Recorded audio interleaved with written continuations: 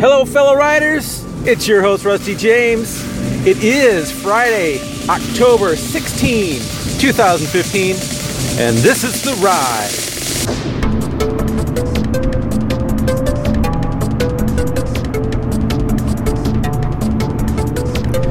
Friday.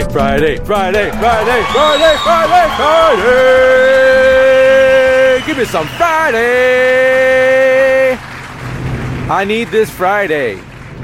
On Monday, I said I was going to take this week by the horns. Still didn't figure that out, but I think I conquered it. How about you? If not, we have a week next week, and you can do it then. Man, is it beautiful out here. I'm in the southern portion of Michigan, and the colors are just starting to pop, come alive. I love this time of year. I love this time of year, and I love spring.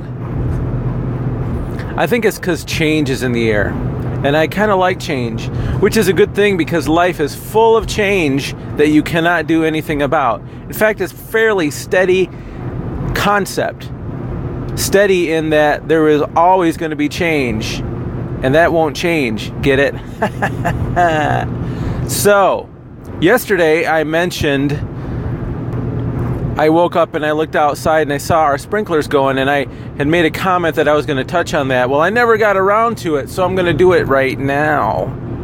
I was listening to Proverbs 16, because if you know the thing where there's 31 Proverbs, so you check out the proverb of the day, whatever day of the month it is, you check out that proverb. It's kind of a cool way to get the word in you. So anyway, I was checking it out. I will admit I haven't been doing that as much with Proverbs, but I have been staying in the word because I can't tell you to do something and not do it myself. So I have been getting some word into me, but Proverbs 16 kind of boils it down. It's all about motives, deception, and not to be a deceiver. It's motives, man. What I was thinking about when I saw the sprinkler going off the other day, I thought, you know what? The grass is not in a place to receive that water. It's the wrong time of year. I'm watering it kind of in vain.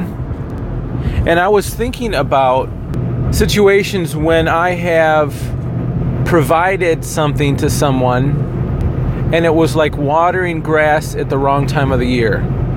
Provided some kind of help. I thought it was help. I thought I was giving them help.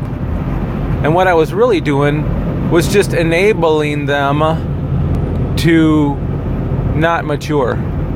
So I want to be clear here. I'm not talking about, helping somebody who's really needing help and they're really in dire straits if they don't get some form of help. I'm not really talking about that. And I'm also not talking about help in the sense that, sharing the gospel with somebody would be help. I think that you can always do that. Having the word of truth in a situation never fails. Even if the person rejects it, and maybe even rejects you because of it, you know what you believe, you're sharing what you believe. We believe as Christians that the truth of the word helps a situation, regardless of how the receiver takes it. Now we need to be prudent and, not be confrontational and that type of thing. But sometimes people need a little bit of a 2x4, I'm sorry, but a little bit of a 2x4 upside the head to realize the error of their ways. What's an example of this? Well, someone who's in a very destructive pattern of behavior needs to see the light before it might take their life. I mean, I'll just be very blatantly real with you today. And sometimes it's up to us to bring about that knowledge into the situation. And that's what I'm calling the 2x4 upside the head. Sometimes reality needs to be shared, regardless of how they're going to look at you the next day. And it's for their own good. Okay, like I've said, in the past. I'm not a counselor. I'm not a psychologist. I'm not licensed to practice. But I do know a few things about life. And sometimes you need to be the voice of wisdom in a situation if there is no wisdom there. Okay, but back to the sprinkler system, okay? So it's watering the grass. It's not able to use what it's being given. So I'm thinking of situations that we must be careful of where we're offering help, or what we think is help, to a situation, and really all it's doing is causing there to be a dependence on the very help that we're given. It's kind of the teach a man to fish thing. You know, you give the man a fish, he can eat for a day. Teach him to fish, and he can, make it through his life. And then one step better, teach a man to fish. And you've created a leader of men. I just made that part up. Pretty cool, huh? The ultimate is to be able to be a mentor to somebody so that they can mentor somebody. And then it self-perpetuates. But the thing we need to be cautious of is this enabling practice. Okay, so what can be an enabling practice? I might step on some toes. Is it okay to step on toes? Remember, getting the truth into a situation, no matter how touchy, is the better route to go. How do I get truth into a situation? Well, you know what? I'm going to let you find out a lot of that truth. A lot of that is found in Proverbs. That kind of instruction. And it would behoove us, I like using that word. Actually, I don't like using that word. I think it sounds pompous. It would do us well to read Proverbs, and wherever, this is our homework. Okay, take a month to do this. This is our homework. I'm going to be grading next month. Okay? This is the homework. And this means that I got to do it too. All right, I am preaching to myself. This is our homework. As we read a Proverbs a day, write down anything that rubs you the wrong way. Do it. Write it down. And I mean on paper. So you have to use your own muscle memory and muscles in your fingers to put it on the page so that you can see it, so that you can feel the effort it took to get it captured. So no cut and pasting into a note document. I'm talking about write it down on paper. We all can do that. Whatever rubs you the wrong way. And then we need to pray. Every day we look at what we've written down, because I can guarantee you're going to get some things. Then we pray that the Lord gives us insight and wisdom about those things. You know, the guy who wrote those in Proverbs asked for wisdom from the Lord, and the Lord gave it to him, and he then placed this wisdom on the page for you and me. And now that wisdom's transferring to you and me. We're writing it on our page, and we're asking the Lord to give us insight to this wisdom. Don't you know he can do that? Wisdom. I think Proverbs 16 or maybe 17 talks about wisdom is more valuable than money, riches, gold, all of that stuff. It's to be sought after more highly than those things. I think I know why, too. If you've got wisdom in you, first of all, you have something that not a lot of people are operating in, especially if it's God's wisdom. So you're unique. What does uniqueness bring to the world? Well, it can bring either destruction in the form of, evil terrorist activity, unique in that way. But it also brings about recognition and honor. And what does recognition and honor bring, to a unique individual who has a unique insight that's beneficial to the world? Well, it brings honor, glory, and cash. Ola. I mean, it really does. I mean, you could, for example, Dave Ramsey. I was thinking about him the other day. That dude started from nothing and grew to millions, and then lost it all, pretty much, because he was foolish with his money and relied on it too heavily. I don't know when he became a Christian in the process, but somewhere in there, and maybe he was even beforehand, but he just was unwise with his money. At some point, the Lord gave him a seed of wisdom to teach other people to be smart with their money. And now he's developed a unique perspective on it, and he's unique in that way, and it has propelled him into honor and reputation and cashola. I'd like to believe that the houses he buys with cash now. But anyway, that was a diversion. So we were to operate in wisdom. So back, I keep going off on these trails, sorry, but back to this whole idea of careful where you water. Careful where you water.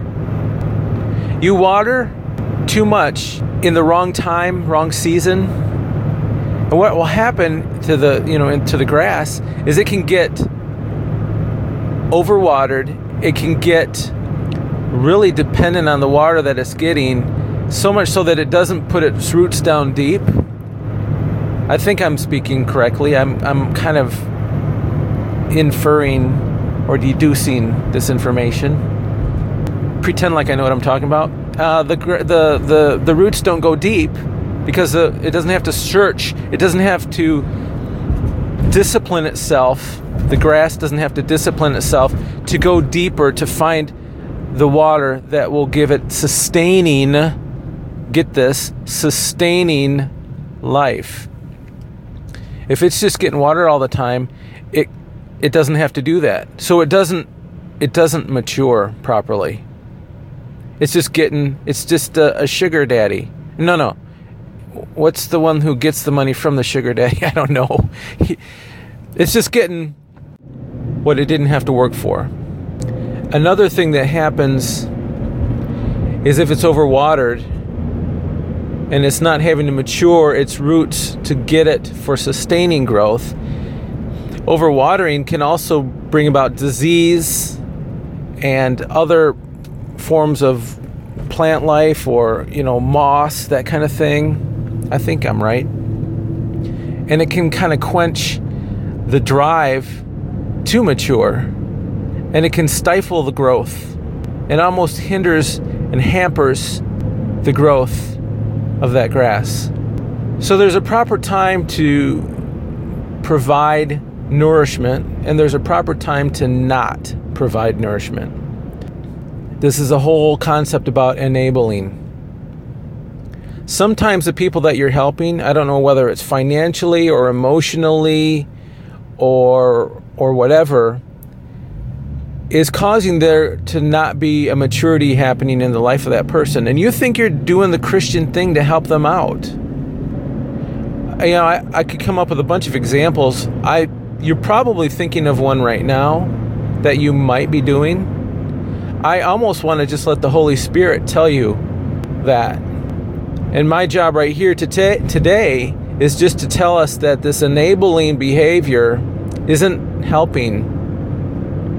Now, sure, there's periods of time that you can help when there's really a need, and if you didn't supply that help, the grass would die. Do you know what I mean? But you can't keep doing that. At some point, you have to let the grass, the subject we're talking about, find its water. I think in Proverbs 17, I'm going to have to check it out. I think there's a spot in there where it talks something like that. Something like, you have to work for your bread or something, and that it's better that you have to do that. I think somewhere else, there's a place, I think David said it's better for me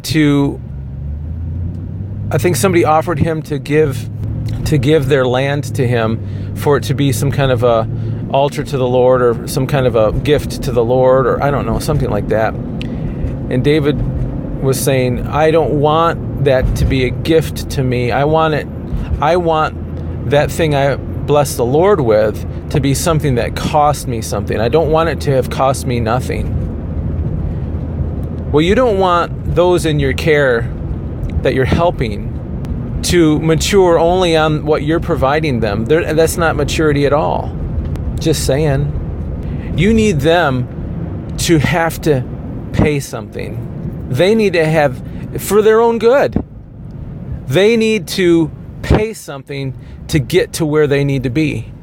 If you're offering a ride to someone in your family because they don't want to drive a car, they don't want to do those kind of things, and they might be a single parent or something, and they don't know how they're going to find time to do the car thing and have to pay the insurance and all this kind of stuff, and you're offering to do this. That's fine for a while, but at some point they need to mature and get to the point where they recognize they have this responsibility, this child that they're raising, and they're not going to be able to have grandma and grandpa drive them around town all the time. I'm just saying. I know I'm stepping on toes, but those are the kind of things that really require maturity on both people's and on both parties.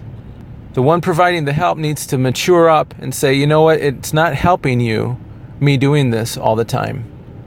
You really need to, now I'll watch the kids for a little while you go take care of business. The business you need to take care of as a mature adult. You need to take care of business.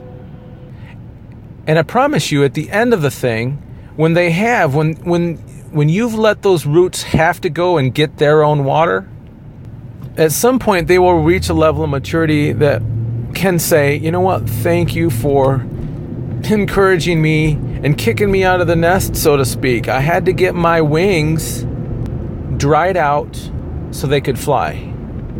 So I don't know how a sprinkler system that didn't turn off and eagle's wings, how they come together, but you just heard it right here, right now.